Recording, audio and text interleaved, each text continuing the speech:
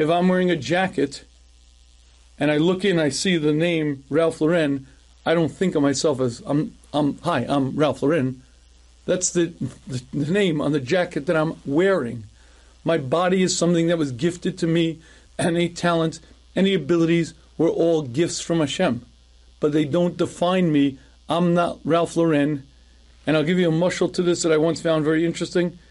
I was once davening for the Almad Shachris on Shabbos, and we say Shema Yisrael, the Chazan says it, and I closed my eyes and I concentrated on the words, and then after I finished, I started walking towards the tzibur, and my eyes were sort of half open, half closed, looking down. I looked up and I saw everyone was coming over to me. Why are they treating me with such kavod? Why are they treating me with such honor? They're not treating me with honor. It's because I'm carrying a Sefer Torah. When I recognize that anything that I have is a gift from Hashem, let's assume I'm very learned. Let's assume my name really is Rav Chaim Kanievsky, and I know Kol HaTorah Kula. Oh, I'm chashav, right? Well, did I write the Torah? Did I make my brain?